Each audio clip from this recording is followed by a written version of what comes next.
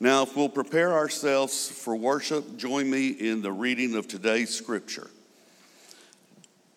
Today's scripture comes from Hebrews chapter 4, verses 14 through 16.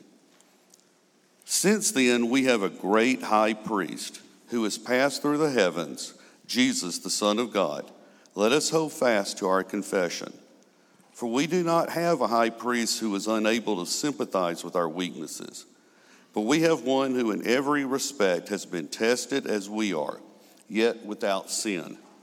Let us therefore approach the throne of grace with boldness, so that we may receive mercy and find grace to help in time of need. May God add a blessing to the reading, hearing, and understanding of Scripture. Our hearts and minds are open. Amen. Thank you. Well, good morning and greetings to you once again. My name is Michael Bowman, and I have the privilege of serving as one of the pastors here at Asbury United Methodist Church, and just want to say welcome to all of you, especially those who are new or newer with us, and those of you who will be joining us online. It is good to be in worship with you today and during this Advent season. The late theologian, author, pastor, husband, father, mystic, this is a really long introduction for someone, but the late Howard Thurman was once giving a sermon in which he entitled, "The Growing Edge." And in this sermon, Thurman preached these words. He said, "Look well to the growing edge. All around us, worlds are dying and new worlds are being born. All around us, life is dying and life is being born." He said, "The fruit ripens on the tree. The roots are silently at work in the darkness of the earth against a time when there shall be new leaves, fresh blossoms, green fruit. Such is the growing edge." Thurman said, "It is the extra breath from the exhausted lung, the one more thing to try when all else has failed, the upward reach of life when weariness closes in upon all endeavor. This is the basis of hope in moments of despair, the incentive to carry on when times are out of joint and men have lost their reason, the source of confidence when worlds crash and dreams whiten into ash. The birth of a child, life's most dramatic answer to death. This is the growing edge incarnate. Look well to the growing edge." You'd probably agree with me that we live in a world that seems to be lacking of hope. You've probably read all the headlines, but outside of all the nauseating news cycle, each of us on a personal level have experienced or are currently experiencing in our own lives things like heartbreak and division and isolation and suffering. It might look different for each of us, but it's there. We know what it's like for our own dreams to come crashing down in front of us. We know death. We are all familiar with the reality that is our world. We get it, right? And yet, even amidst all of this, there is still hope. And is this not the message of Advent? One of my favorite living preachers, her name is Fleming Rutledge. She is famously known for saying that Advent begins in the dark. Advent begins in the dark. If you're unfamiliar with what Advent is, if you're new to the church, Advent simply is just the 4 weeks leading up to Christmas. It's a season of waiting here in the church. In fact, today is the first Sunday of Advent, and that's also the first day of the Christian New Year, so Happy New Year to you. But Rutledge says that Advent begins in the dark, and she's not wrong, because Advent is a season in the life of our church that mirrors to us, it reflects back to us exactly what life as we know it is like. For though we live in this world where God might seem silent. In a world where things do in fact look dark, we wait. Better yet, we hope for the coming of Christ to make all things right. That is Advent. And that is, as Thurman would say, our growing edge, Christ coming amongst us. Thurman said it again, just to hear it once more, that this is, in fact, the basis of hope in our moments of despair, the incentive to carry on when times are out of joint and men have lost their reason, the source of confidence when worlds crash and dreams whiten into ash. Did you catch it? He said, this is what it is, the birth of the child. This is the growing edge incarnate, the most dramatic answer to death. And when it comes to something like hope, when it comes to the reality of what hope is, the deepest truth about what hope is, I want us to understand that when someone like Howard Thurman is talking about hope, we need a little bit of context. See, Howard Thurman was born in 1899 in Daytona and grew up in Daytona Beach, Florida. He's black, or was black. He's dead now. As an African American growing up in the Jim Crow South, a world heavily influenced by that of white supremacy, his life was literally in danger every day, no matter where he went, what he did. In fact, Thurman grew up just one generation removed from his grandmother who experienced slavery as a human being, and experienced being enslaved as a human being. So when someone like Howard Thurman decides to talk about hope, or for that matter, when any oppressed person gains the courage to open their mouth and speak about something like hope, then each of us would do well to listen to what it is they have to say. So the question that I have, I guess, for us today is one that Thurman might ask, and that is, well, what is your growing edge? What is your growing edge today? Another way to maybe say that is, where does your hope come from?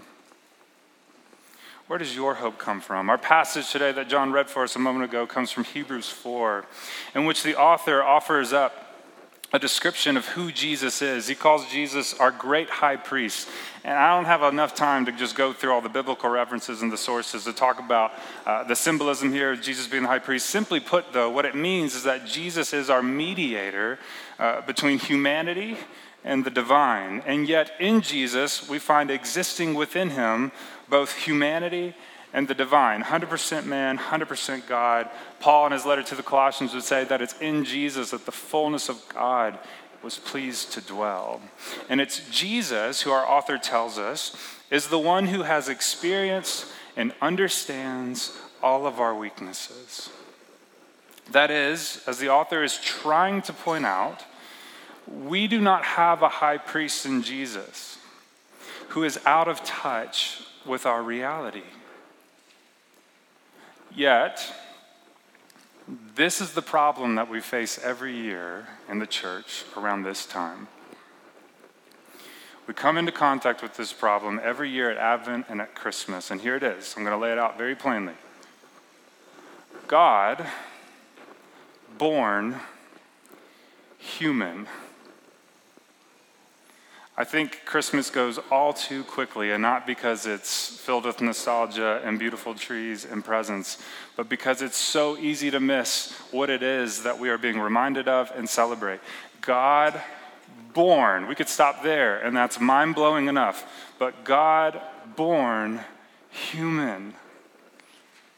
God was born to a young, as in teenage, poor woman from a nobody town called Nazareth who had to travel to Bethlehem and give birth to this son, that is, God in the flesh, where the animals slept.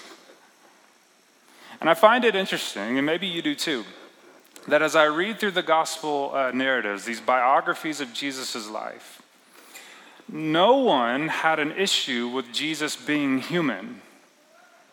No one had trouble with Jesus, in fact, being a human being. He was obviously human. Where people began to get frustrated, and as the narratives note, hostile is when they were confronted with the fact that Jesus is God. And yet, after Jesus' death and his resurrection and his ascension into heaven, and after Pentecost and the birth of the church, after churches started sprouting up all over the place and Christianity became religion, the opposite became true. Whereas before, we didn't have an issue with Jesus' humanity, we had trouble wrapping our minds around Jesus being God. Today, and it was true of the early church as well, but especially today still, Christians, we can take it, or we can understand that Jesus is God. We accept that. And yet we have a problem with, if we're honest, Jesus being human. This is the problem we face every year around this time, that God was born human. Jesus was fully human. Jesus, in fact, got things like headaches and scraped knees and stubbed toes. His hygiene really wasn't up to par with ours. He probably had BO from all the sweating in the hot sun and bad breath. Let's just be real. We can talk about Jesus this way. He probably had bad hair days. He wept over the loss of good friends and understood things like loss and sorrow and depression. Jesus, who to say it politely, knew how to operate a bathroom, but in his day it was more like a latrine. He got hungry and thirsty. He had sore feet. He grew tired. He knew what it was like to submit to someone and learn from them and to be taught. He wasn't all that much to look at, according to the prophets. Jesus lost friends along the way and understood things like isolation and loneliness. Jesus was fully human, and he didn't just turn on his divinity when he wanted to. He didn't just turn on his divinity to escape things like pain or to alleviate his own suffering or to not experience things like need. Jesus, God in the flesh, succumbed to the fullness of what it means to be human, even to the point of death. Yes, even death on a cross. And to believe anything less would be to miss out on the whole beautiful, wonderful, amazing, awe-inspiring picture of who Jesus is. See, Jesus came into the world born as a human being. Jesus was killed and died on a cross as a human being. Jesus resurrected from the dead 3 days later as a human being, and he ascended into heaven, taking his seat on the throne of God, ruling as King of the universe as a human being. You see, the one who holds all things together came among us and was held in the loving arms of his mother. Take a moment to consider that. God, who created all things, became incarnate as a helpless baby boy who was utterly dependent on his mother to survive, finding rest and solace in her arms, finding safety and hope in being held. Sarah, my wife Sarah, is about to give birth to our second son, and I don't know if you've noticed where my eyes have gone over and over again through this sermon, but it's to her because we're the kind of close where if she gives me the thumbs up, I'm going to stop, bless you, and we're going to go to the hospital. You're laughing, but I was talking to John before this. I am ready to go. I'm nervous. But she's about to give birth to our second son. And because we're so close, lately I've been thinking a lot about, dreaming about what it was like when our first son, Grady, was born about 5 years ago. I think it was about a year and a half to 2 years ago now. Sarah and I were having a conversation, and she asked me, Michael, where is it that you feel safe? Those are the kind of conversations we have at my house. Where is it that you feel safe? And I told her the same thing that I would tell you, as I will even now. I feel most safe when I'm holding Grady's hand. Because when I hold his hand, it reminds me of what it was like to hold him for the very first time. It takes me back to the hospital room when I got to look at my son as I held him for the very first time, and I thought to myself, this is what hope feels like. And we were talking about this past week. I was mentioning this to Sarah, and she said to me, "Do you know why that is?" Good question. I said the same thing. Why? And she said, "It's because it reminds you of what it feels like to be held. Hope is like being held." So where does your hope come from? Well, for the Christian, our hope, of course, comes from Jesus, the person of Jesus. That is, God who is with us in our very midst, even right now. Even in the war and the violence and the conflict of our day. Even in the heartache and the heartbreak that you might be experiencing in this very moment. Even in the marriages that are just barely clinging on. Even in the grieving that comes with the cancer diagnosis. Even in the despair that comes with those questions that just seem unanswerable, God is with us. And I want you to look around you just for a second. It's not awkward. Just look around you and notice. We are with us. I've been talking about Sarah a lot today. She probably hates it. Please do not look back at her. But I'm married to a counselor. Sarah's a therapist. And so, like on a daily basis, I'm confronted with how I'm doing as a person and what our relationship is like and where we're at. This is not a gripe. This is a wonderful thing. I'm going to hear about it later. Also, why did you talk about me so much? But because I'm married to a therapist, I get some insight into what's going on in the world of psychology and how there's all these studies that are being done that are proving and pointing to the fact that all healing happens in the context of relationships. All healing happens in the context of our relationships with one another, and our relationship with God, and our relationship with our world and creation. This is where healing takes place. It happens in our very midst.